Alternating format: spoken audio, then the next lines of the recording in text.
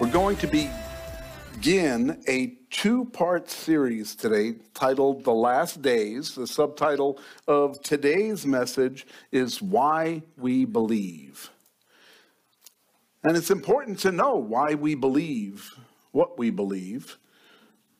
And so quite often we look at Scripture and we hope that Scripture will help us understand, would help us connect to why we believe. Now, I say that as in we hope it would do that, but we have to always remember that the Scriptures, while they are God-breathed, they are the truth, they will be with us forever, they are words that enforce and confirm what we already know in our heart. They confirm what the Holy Spirit has already given us to understand. But without the Holy Spirit, these words are foolishness. They don't make much sense. So we can study the words and still not have a relationship with Jesus Christ. And so it's important for us to recognize the most important part of our relationship with God is not in the Word itself, it's in the Holy Spirit that dwells within us. That is how we are able to understand the Word and for it to take fruit in our life. It's like planting a seed in the ground without water, it's not going to grow very far. It's not going to produce what we would expect it to produce. But then when you water that seed, then the fruit comes. And so we, as we study the Word of God, we look for the fruit in our own lives. And sometimes we like to go around with the Word and shine it on other people and say, oh, well, you know, you're not doing that good with this. Here, let me point out some Scripture to you. If you have to point out the Scripture to them in that way, it's probably not going to go very far. The Holy Spirit has to be the one to really make someone aware. And that's how we know we're saved, really, is when the Holy Spirit speaks to our hearts, when the Holy Spirit convicts us of our sin, and when the Holy Spirit encourages us in the good things that we're doing for the Lord. A lot of times we're doing things for the Lord and we don't get the accolades we think from other people, you know, and we think, oh, you know, someone should have recognized this. Forget about the someone recognizing it. Does the Holy Spirit recognize it? Is this a work of God, or are you just doing something to be recognized, you know? And that kind of happens sometimes in the life of a believer. We have to always give the glory back to the Lord for what he's doing. So we have to ask ourselves an important question when we're looking at the Scripture, why we believe it. But here's even a more important question. Do I believe that the Bible is the Word of God? Do I believe it? Do I believe that all of it is the Word of God? Or do I believe, oh, well, that doesn't apply to me? Or you know, that was for other people. You know, that doesn't really fit into my worldview. And the important thing is, if God gave us the Word so that we can understand and that we can live, then it's all His. All of it. It is His Word. It says in 2 Timothy 3:16, by the way, that's on the front of my bulletin. That's how serious I take that verse. It's been on the front of the bulletin for at least 8 or 9 years. So, you know, that's how important this is to me. All Scripture is given by inspiration of God and is profitable for doctrine, for reproof, for correction, for instruction in righteousness, that the man of God may be complete, and the woman, by the way, may be complete, thoroughly equipped for every good work. And so when we look at Scripture that way, then we know that the Scripture can speak to us and prepare us for whatever God has called us to do. Quite often we feel that we are just not able to do the things that God has called us to do. And on our own, that would be absolutely true. Because it's the Holy Spirit that wants to accomplish the things in our life that God has directed us to do. So if we're doing it in our own power, we get burned out. And that's how come when I look online, and I have lots of pastor friends, but I also have lots of pastor acquaintances, people from all over the world that connect with me on Facebook, become my friends and everything. And then I read a lot about burnout and how they're getting, frustrated and burnt out and so on and so forth. And I pray for them. I'm concerned for them, because if you're doing God's work, you won't get burnt out. You'll get tired sometimes. There are times where you'll get tired, but you won't get to the point where you're frustrated with the work you're doing. It's God's work. And you can't get frustrated with doing God's work. If you are, you need to take a step back.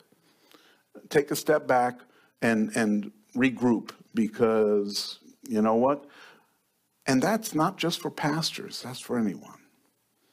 In your own lives, sometimes you get frustrated because people don't do what you expect them to do. I know that's never happened to you, but for me personally, that's happened where I expect people to be just as excited about the Lord as I am, just excited about the things that God is doing.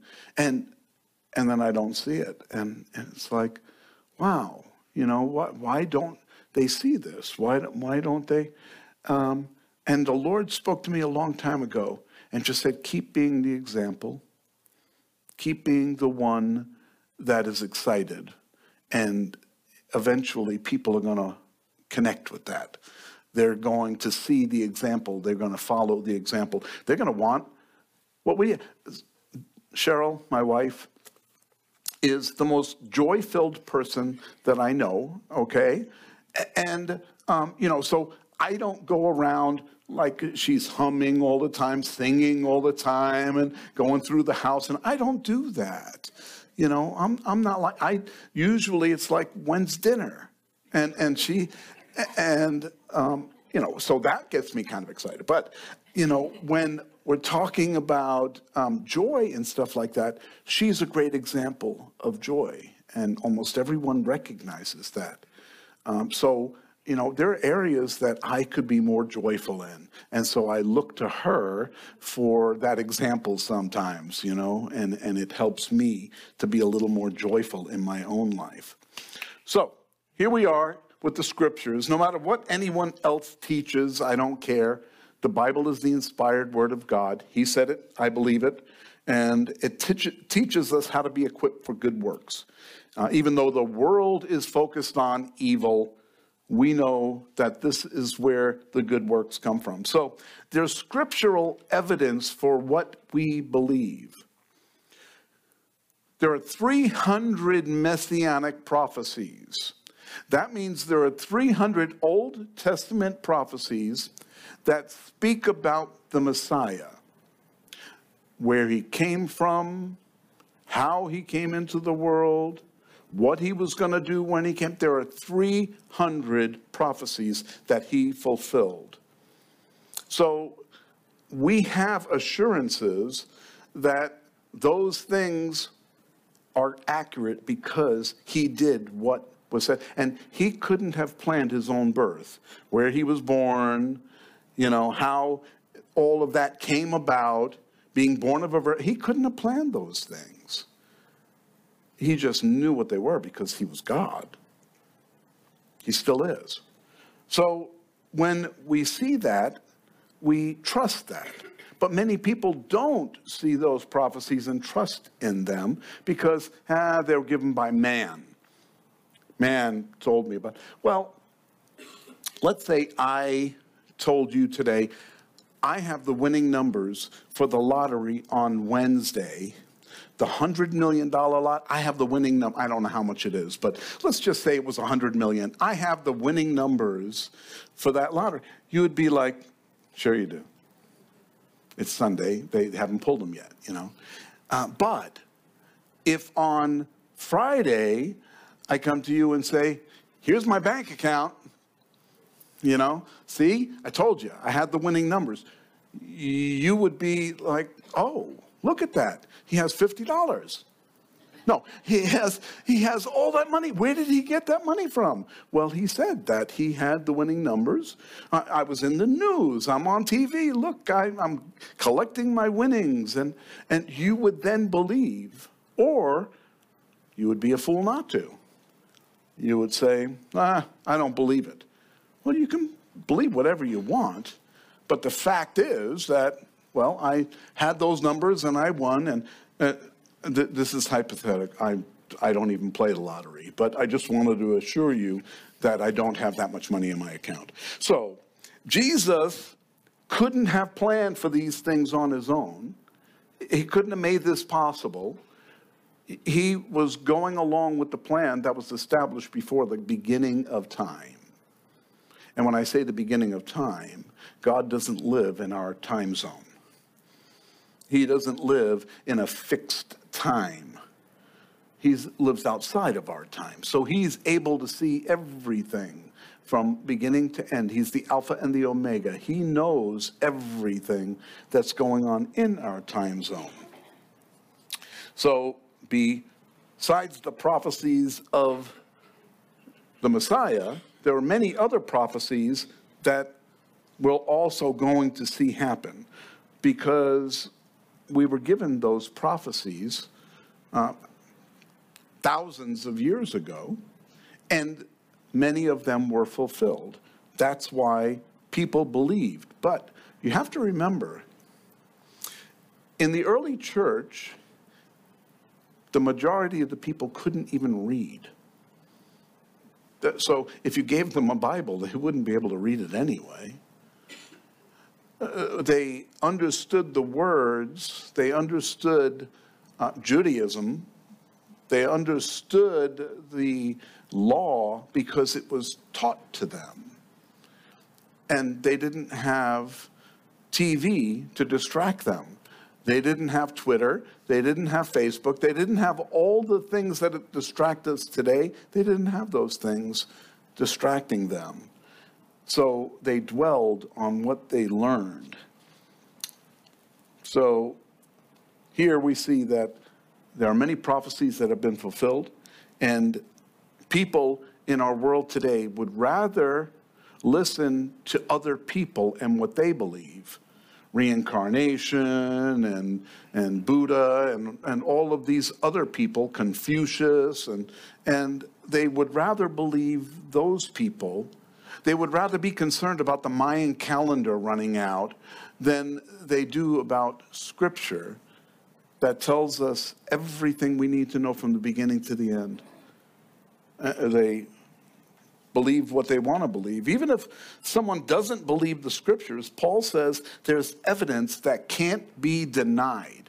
In Romans chapter 1 and verse 20, it says, "For since the creation of the world, his invisible attributes are clearly seen, being understood by the things that are made, even his eternal power and Godhead, so that they are without excuse.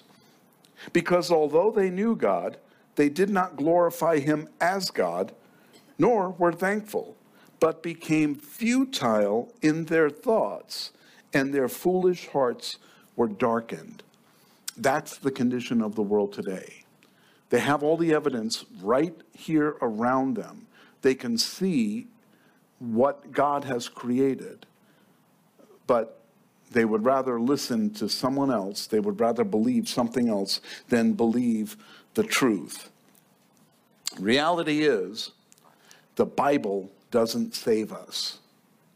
Jesus does. People were getting saved without knowing one Bible verse. They were getting saved. They heard about Jesus. They heard the testimonies and the witnesses from the apostles and the disciples, and they became believers. Why? Because the Holy Spirit was speaking to their hearts. The Holy Spirit was the one leading them in, breaking down the barriers that were keeping them from knowing the truth. And then when they heard the truth, the Holy Spirit ignited that inside of them. I was born and raised Catholic. I didn't know much about the Bible. And when I heard someone come and share the gospel with me, you would think I was raised in this, you know.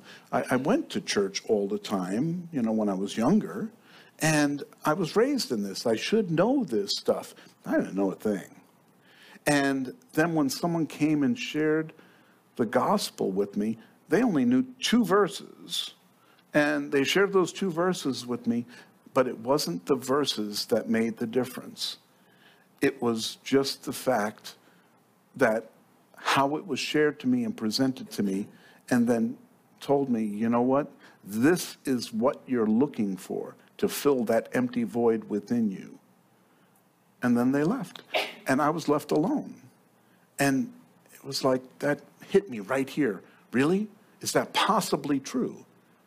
And I prayed, and the Lord filled that void just like that. He filled that void and let me know, yeah, it's me. It's true. And, you know, from that time on, it was like, oh my goodness, my eyes have been opened. Now I know the truth, although I still didn't know any scripture. I learned quickly. I learned all the scriptures that you need to know to tell everyone else they're going to hell. You know, that didn't work real well. But so the Bible is a manual.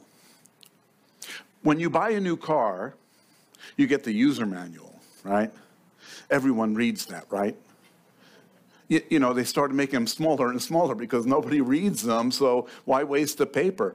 But if you were required to read the service manual, not the user manual, the service manual, that's how they repair cars. They have the service, it's like this big, and it tells you everything you need to know about the car, you know?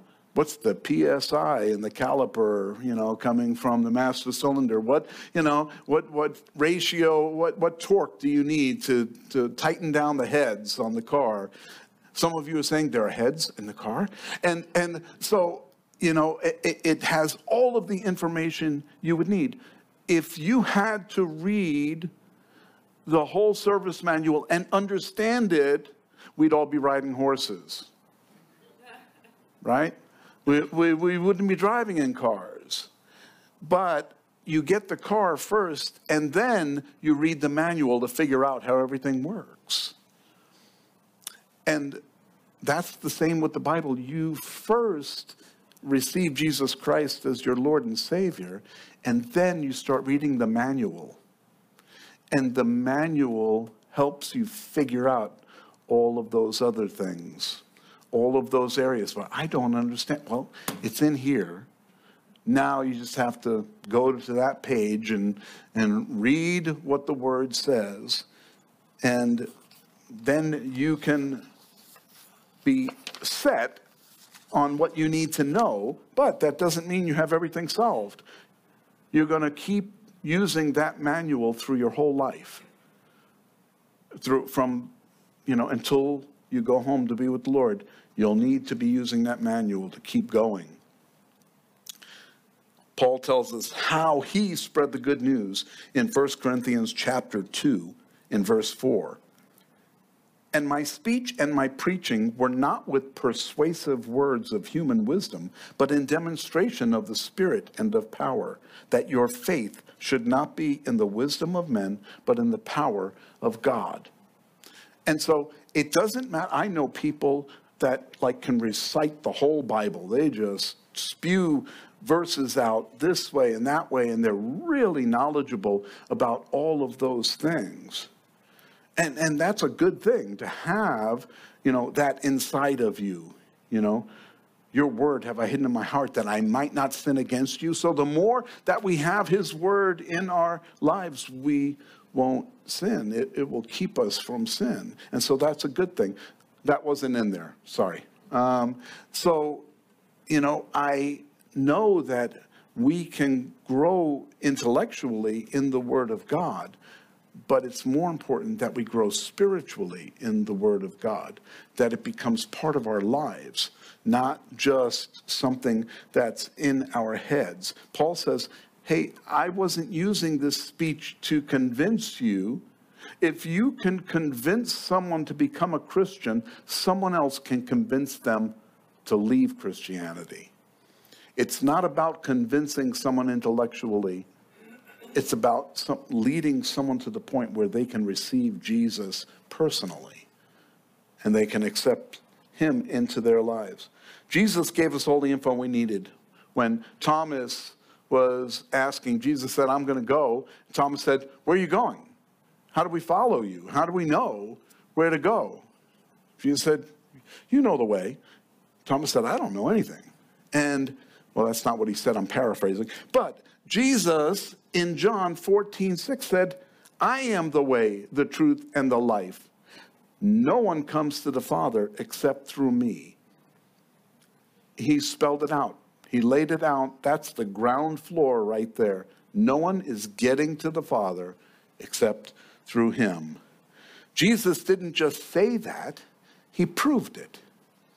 He proved it by coming to earth and being born as a human on this earth. Then he lived his life, and then he had a ministry on the earth. And he did what the Old Testament said the Messiah was going to do. And then he died on the cross. And then he rose again from the dead. He did everything that he was supposed to do as the Messiah so that we can understand how we're saved through him, what he has done. It's all because of him. He is the way, the truth, and the life. Since we're relying on Scripture to help us in the last days, we need to begin with Israel. Israel is the key to prophecy and to Scripture.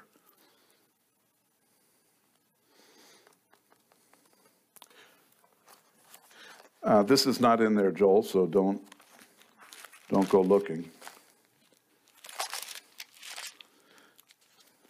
In 2 Peter 1:19, we read, and so we have the prophetic word confirmed, which you do well to heed as a light that shines in a dark place until the day dawns and the morning star rises in your hearts. Knowing this first, that no prophecy of Scripture is of any private interpretation. For prophecy never came by the will of man, but holy men of God spoke as they were moved by the Holy Spirit.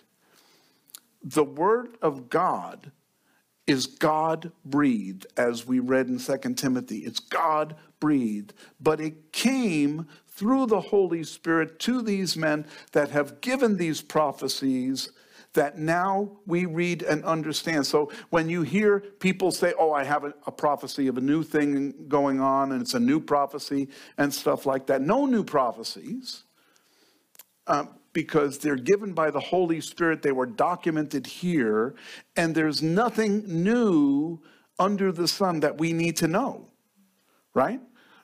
Is there anything? Now, you may have a word of knowledge. Someone comes and calls you. You know what? The Lord put this on my heart to share with you, and stuff like that. That's different. That's not prophecy. That's different. This is prophecy. The Scriptures are prophecy. And all Scripture is prophecy. All of it is prophecy.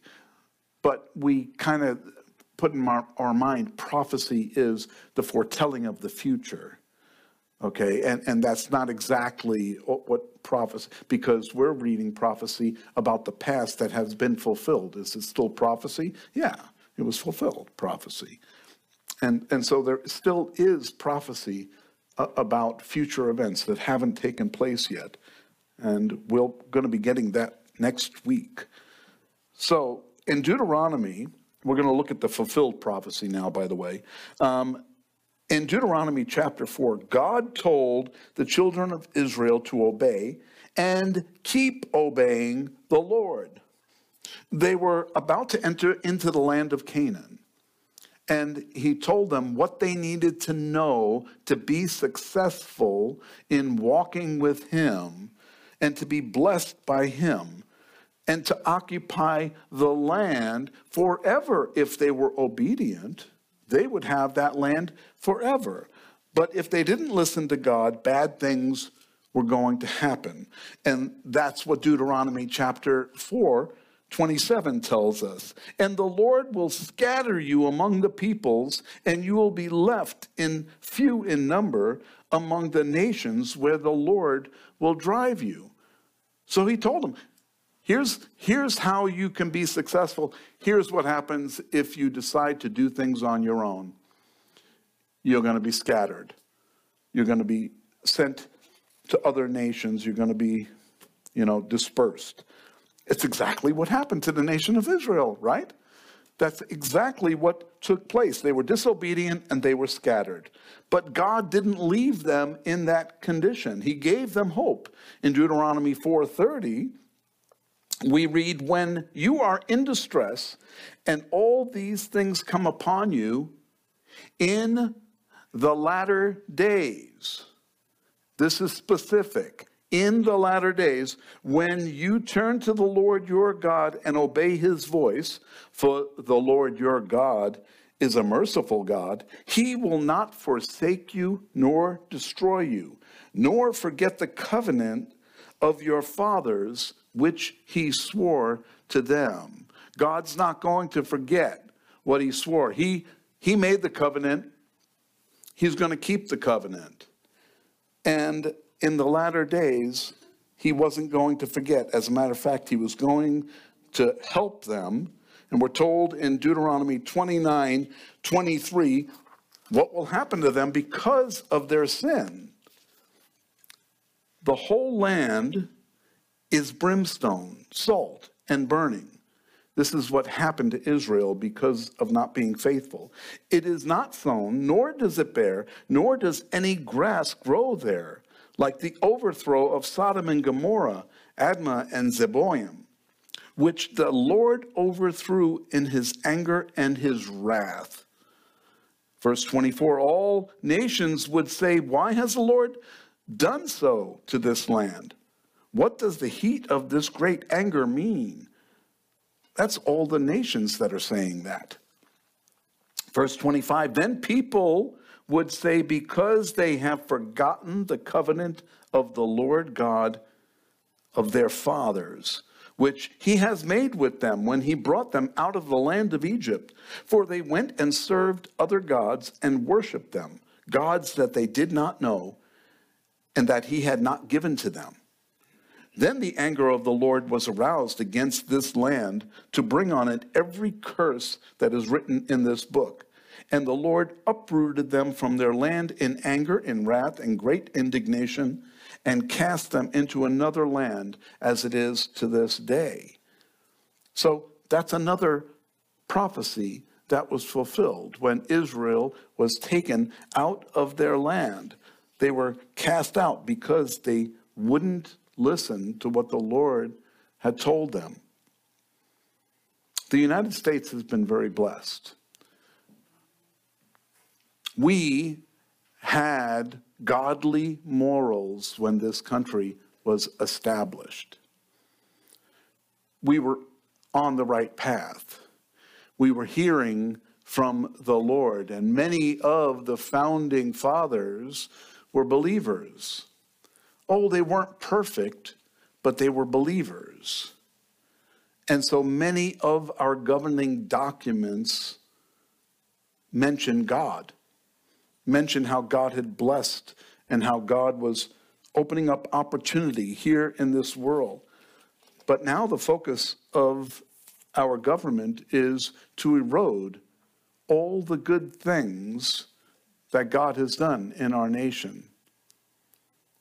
Our nation is being destroyed before our very eyes. They've removed the word of God from every place they could, and they've replaced it with heresy.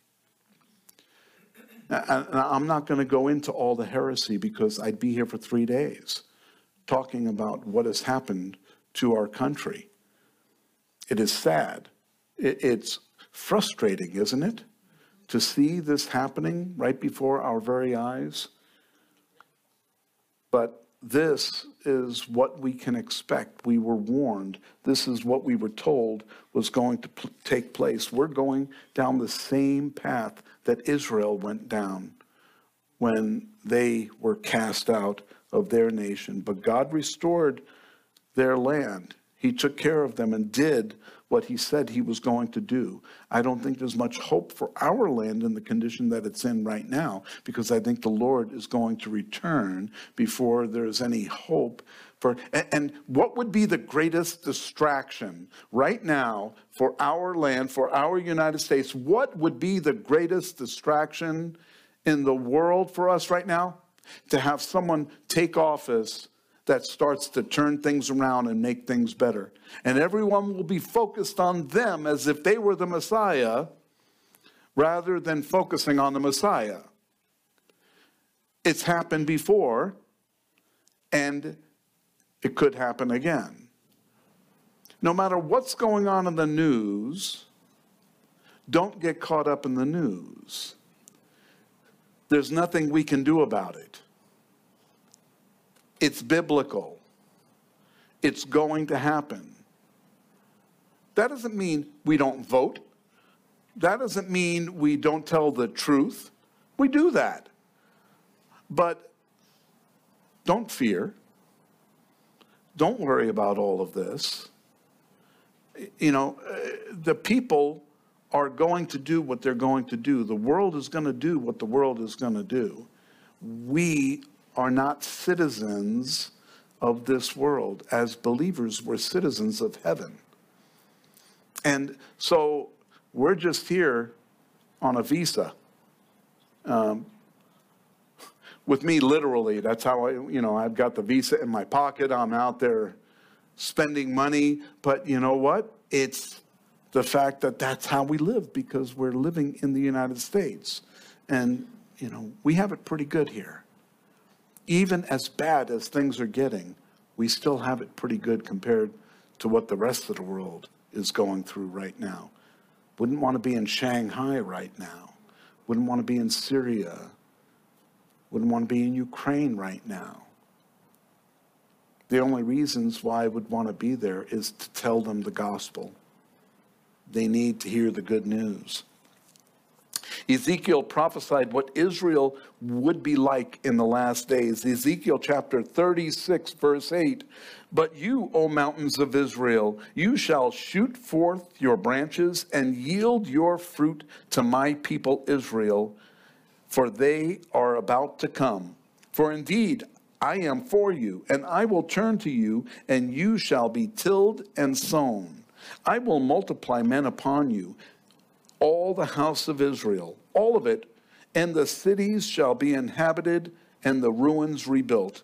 I will multiply upon you man and beast, and they shall increase and bear young. I will make you inhabited as in former times, and do better for you than at your beginnings. Then you shall know that I am the Lord. And so that's happening right now before our very eyes. That's taking place. Israel is being restored to what it was. In verse 22 in Ezekiel 36, God tells them why he's restoring it. Therefore say to the house of Israel, thus says the Lord God, I do not do this for your sake, O house of Israel. but for my holy name's sake, which you have profaned among the nations wherever you went. And I will sanctify my great name, which has been profaned among the nations, which you have profaned in their midst. And the nations shall know that I am the Lord, says the Lord God, when I am hallowed in you before their eyes. For I will take you from among the nations, gather you out of all countries, and bring you into your own land. Is that happening right now? Absolutely. We're seeing that happening. We're seeing Jews from all over the world going back to Israel. There are now 6.6 million people in Israel that are Jews that have gone back to Israel and made it their home now. And they are now more than the Jews that are not in Israel. And this is incredible because in 1948, there weren't that many there. There were way under 1 million at that time. And now there are 6.6 million that have gone back and been there. Continuing in Ezekiel 36:33, thus says the Lord God, on the day that I cleanse you from all your iniquities, I will also enable you to dwell in the cities, and the ruins shall be rebuilt. The desolate land shall be tilled instead of lying desolate in the sight of all who pass by. So they will say, this land that was desolate has become like the Garden of Eden, and the wasted, desolate, and ruined cities are now fortified and inhabited.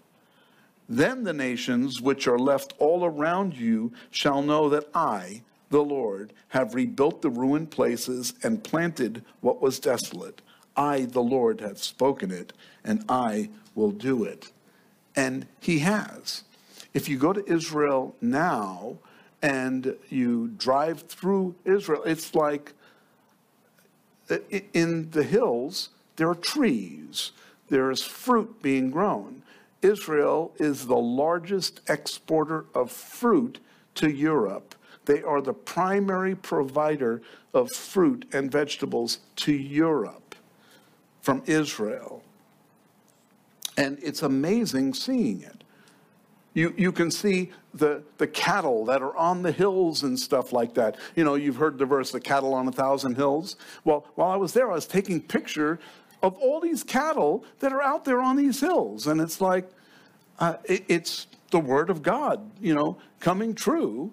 And it's just amazing. What are they doing on the hills? How did they learn to walk like that? And they're all out there because God has restored the land there. It's amazing what he's done. Most people don't think it's a miracle. They just think, oh, well, it was all a political thing, and they all just, you know, they agreed and they signed this off and everything. You know, and they don't give credit to God. It's the same when someone goes to a doctor and gets healed from whatever they're going through physically, medically, and they get healed. And then they say, oh, yeah, he was a really good doctor. Oh, I had some of the best doctors to take care of that. Oh, did you forget that were 40 people praying for you? 40 people were lifting you up in prayer that you would be healed. Yeah, you had a good doctor, but it was the great physician that was involved in your healing. And quite often, we pray for something, it comes to pass, and then we give the credit to someone else. And we don't give the credit to where it needs to go to the Lord. So people didn't see the miracle that Isaiah saw. Isaiah, in Isaiah 66:8, said, who has heard such a thing? Who has seen such things? Shall the earth be made to give birth in one day? Shall a nation be born at once? For as soon as Zion was in labor, she gave birth to her children. Israel became a nation in a day. One day they weren't, the next day they were. And then all of the enemies all around them tried to destroy them. They all tried to wipe them out because they didn't want them to be a nation. And how did that work out? They're still there. Against all odds, Israel is still there. And there's only one reason: God. They are the children of God, and he is protecting them. And he's going to fulfill his promises. Another miracle and prophecy fulfilled is that the Hebrew language was restored. This is something that is a little different, a little unusual, but it was prophesied. Zephaniah 3:9 says, "For then I will restore to the peoples a pure language, that they all may call on the name of the Lord to serve him with one accord." So the Hebrew language is a pure language. It's the language that God established. Hold on. The Hebrew language doesn't have any curse words in it at all. There are no curse words. They have to use another language if they want to curse. But the Hebrew language doesn't have any curse. It's a pure language. In 163 AD, it was all but forgotten. It was all but wiped out. It was only used for literature and for prayer in 163 AD. It was pretty much, it's kind of like Latin. You know, Latin was prevalent decades ago or centuries ago, but now it's not used anymore. Since the 18th century, it's been in decline, and it's not used for anything really anymore except for literature, except historically it's used, but Latin isn't important, and it's not spoken as a regular language in any place. Maybe you'll find some enclaves that still do, but it's not a regular language. That's, well, the same thing with Hebrew. It wasn't until 1881.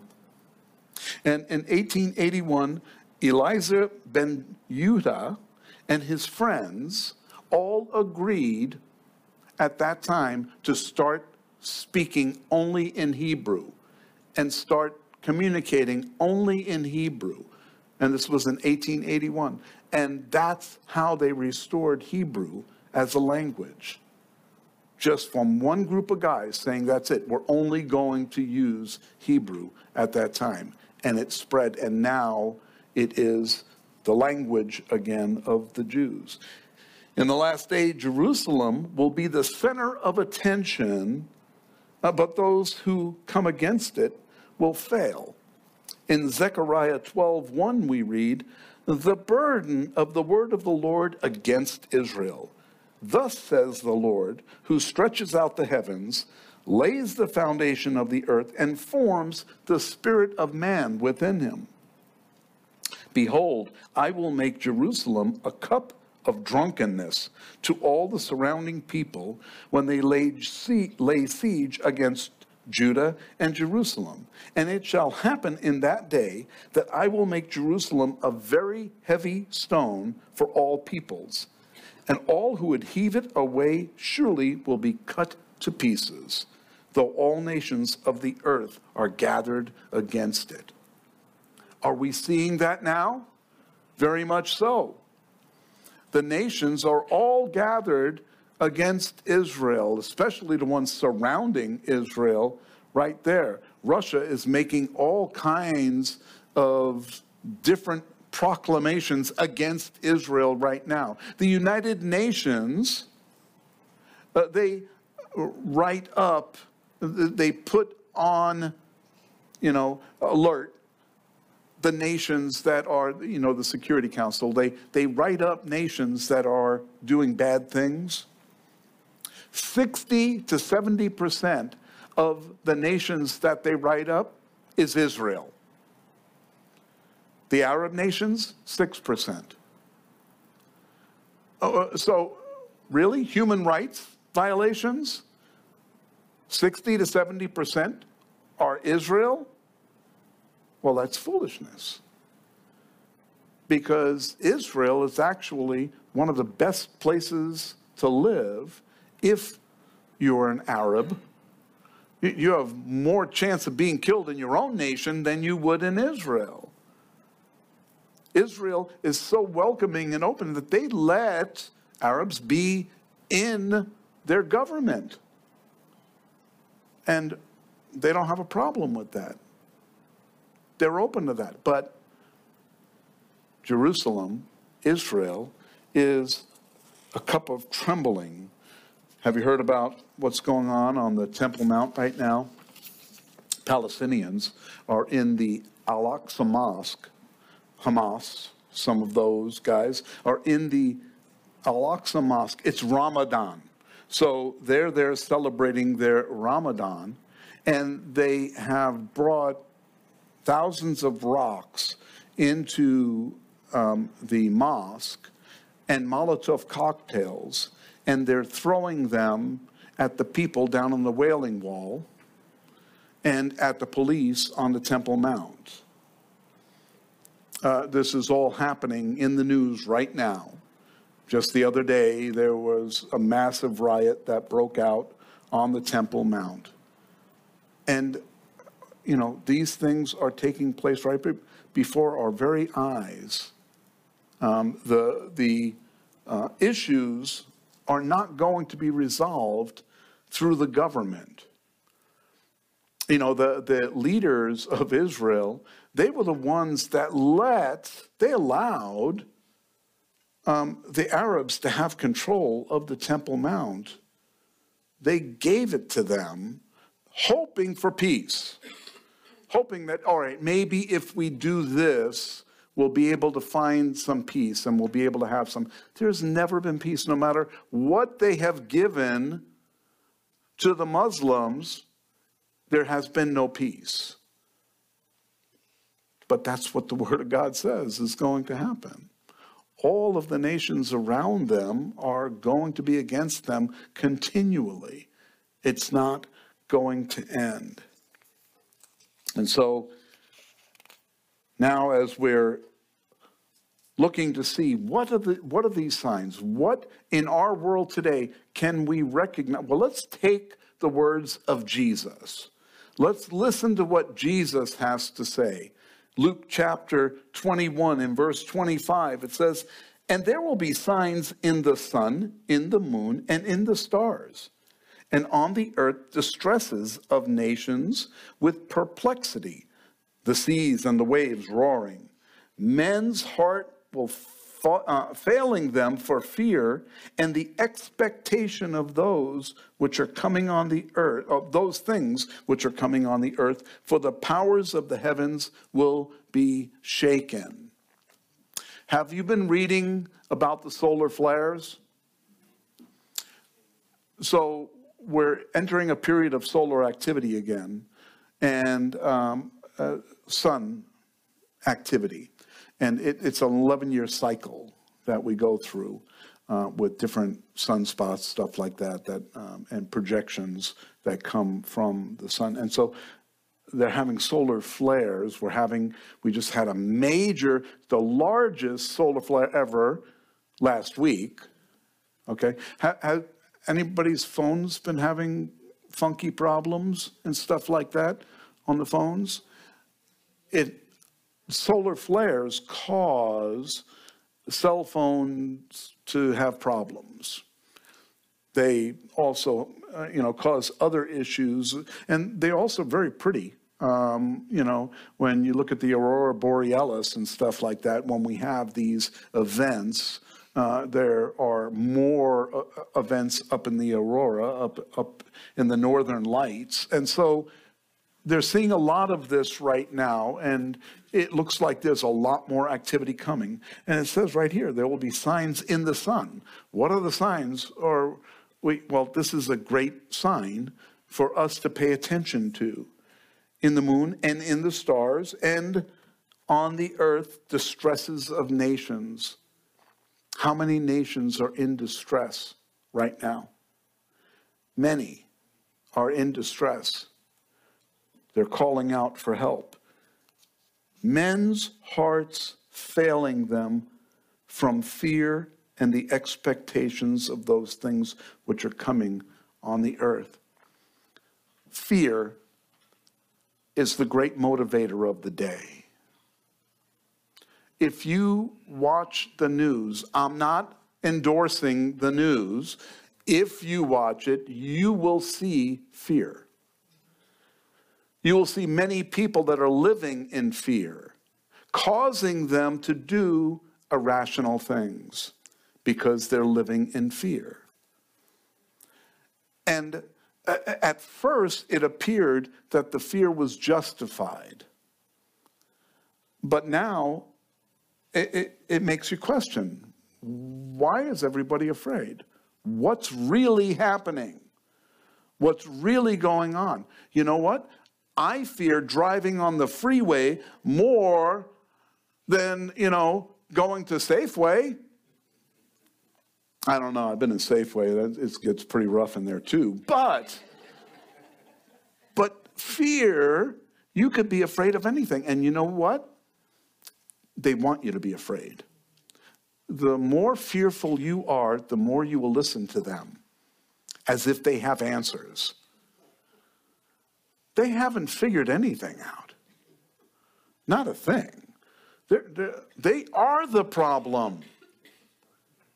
Who was it? Ronald Reagan said, "I'm from the government. I'm here to help." That's not real. Be afraid of them. Verse 27, and then they will see the Son of Man coming in a cloud with power and great glory. Okay, the Son of Man is coming in a cloud. We're not talking about the second coming. Many people equate this to the second coming of Jesus Christ to the earth. It's not talking about that. This is Jesus talking. And he said, then they will see the Son of Man coming in a cloud with power and great glory. Now, when these things begin to happen, are they beginning to happen? Yeah, we're seeing them all around us now. Everything that Jesus has been talking, what was he talking about? Well, this goes back to Matthew chapter 24 and Luke chapter 21, where we read about what the events will be like in the last days on the earth. He said there's going to be wars and rumors of wars and famines and pestilences and earthquakes in many places. And when you see these things, they're just the beginning of troubles. And so we see these things happening. And now he says, when you see those things begin to happen, look up and lift up your heads because your redemption draws near. If you read the book of Revelation, you won't look at it, read it, and say, I can't wait. Because there's nothing to look forward to in the book of Revelation except for Revelation chapter 4, verse 1. And then I heard a voice from heaven saying, come up here. That was the good news. And so from that point on, it goes downhill. That we're going to cover next week, because that's the part where prophecy is fulfilled in the coming of Jesus and then entering into the tribulation. I'm not going to focus on the tribulation. I've got good news. You're not going to be there. If you want to read about it, go right ahead. But you're not going to be there. As you read about what goes on in the tribulation on the earth, consider the people that will be here. Those are the people that we need to be sharing the good news with so that they won't be here. Then he spoke to them a parable. Look at the fig tree and all the trees. When they are already budding, you see and know for yourself the summer is now near. So you also, when you see these things happening, know that the kingdom of God is near. Assuredly, I say to you, this generation will by no means pass away till all these things take place. Okay, and there are many different commentaries about what that actually means. But here, I'm gonna simplify this. Okay, Israel is the fig tree. It became a nation in 1948. When Israel became a nation in 1948, that clock started ticking. Assuredly, I say to you, this generation will by no means pass away till all these things take place. And so that generation hasn't passed away yet. There are people that were born here before 1948. And so not to say that all of them have to die. It wasn't like in the time through wandering from Egypt in the wilderness, that whole generation had to pass away before they went into Canaan. This is something different. This says that generation will by no means pass away. And so that means it'll happen in that generation. Are we in that generation? Yes. We're living in that generation now. Heaven and earth will pass away, but my words will by no means pass away. But take heed to yourselves, lest your hearts be weighed down with carousing, drunkenness, and the cares of this life, and that day come on you unexpectedly. For it will come as a snare to all those who dwell on the face of the whole earth. You see, it's going to be a snare to those who are still dwelling on the face of the earth when all the Christians are gone. It's a snare to them, not to the Christians. We're gone. And so that's why I believe in a pre-tribulation rapture of the church. That's what I'm going to be talking about next week. But for this week, we know that we're prepared for these things because Jesus told us to be. The Word of God isn't going to pass away. It's going to be true today and forever. But many people are becoming apathetic in their walk with Christ. They think that, we're going to be here for a while. They believe that, Jesus coming to the earth is the next event on the calendar. And I don't believe that. I have many scriptures next week that we'll talk about that will prove that that's not what the Bible teaches. Jesus said, "Watch therefore and pray always, that you may be counted worthy to escape all these things that will come to pass and to stand before the Son of Man." He said, be counted worthy to escape all of the things that are going to come to pass. The only way you can escape them is if you're not here for them. And so he says, watch therefore and pray always that you be counted worthy. There's a way for us to be prepared, to be ready, to get out of here. Here's the condition of the earth, 1 Timothy chapter 4. Now, the Spirit expressly says that in the latter times, some will depart from the faith. We're seeing that happen right now. The apostasy, people departing from the faith, giving heed to deceiving spirits. There are many people that are into spiritualism again. They're believing in spiritualism rather than believing in the Spirit, the Holy Spirit. Giving heed to deceiving spirits and doctrines of demons. There are plenty of those out there now. Speaking lies in hypocrisy, having their own conscience seared with a hot iron. They can't believe the truth. This is just like Pharaoh. 10 times, let my people go. No, it's not going to happen. And he didn't do it. He seared his own heart. And that's what's happening then. Paul also tells us some of the indications that we're in the last days in 2 Timothy chapter 4. I'm going to skip over the 2 Peter verses. I'm going to go right to 2 Timothy chapter 4, verse 3. For the time will come when they will not endure sound doctrine, But according to their own desires, because they have itching ears, they will heap up for themselves teachers, and they will turn their ears away from the truth and be turned aside to fables. That's what we're seeing today. People that raise up Christian leaders that are teaching fables, that are not teaching the truth. But it's what people want to hear. Oh, I would rather hear good stuff that makes me feel good. I want to hear the truth, even if it doesn't make me feel good. I want to hear the truth. And so I want to be prepared for whatever is coming next. We close with 1 Thessalonians chapter 5 in verse 1, where we're told, "But concerning the times and seasons, brethren, you have no need that I should write you, for you yourselves know perfectly that the day of the Lord comes as a thief in the night. For when they say peace and safety, then sudden destruction comes upon them, as labor pains upon a pregnant woman, and they shall not escape. But you, brethren, are not in darkness, so that this day should overtake you as a thief." This isn't written for the first century church. This is written for us today. You see, they weren't going to have this happen in their day, but we are in our day. And we're supposed to be prepared for this. They're all home with the Lord now. To be absent from the body is to be present with the Lord. They're there. They're good.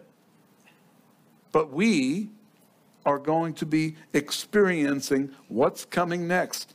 "But you, brethren, are not in darkness, so that this day should overtake you as a thief." We're not in darkness because we hear the truth. We've read it. We're prepared for it. And now we can tell others. We don't have to tell them about the rapture. We don't have to tell them about tribulation. We have to tell them about Jesus. He is our hope. It's the good news of Jesus that saves us, not the bad news of Revelation that makes us fear, and that's why we go to church. That's not a reason to go to church. The reason to go to church is because we love Jesus and we want to hear more about him. And we want to be prepared for his return. So when he comes back, we're like, woohoo! Can you do that for me? Woohoo! Ah, there we go. We're like, we're excited because he's returning. We're not going to say, oh, well, I'm supposed to get the delivery of my new car next week, so can you hold off for a week? I want to at least get 100 miles on it. No, who cares? We don't need that kind of stuff. So we shouldn't be caught off guard. And these scriptures point us to why we believe what we believe. And what we believe is the topic of our message next week. Amen.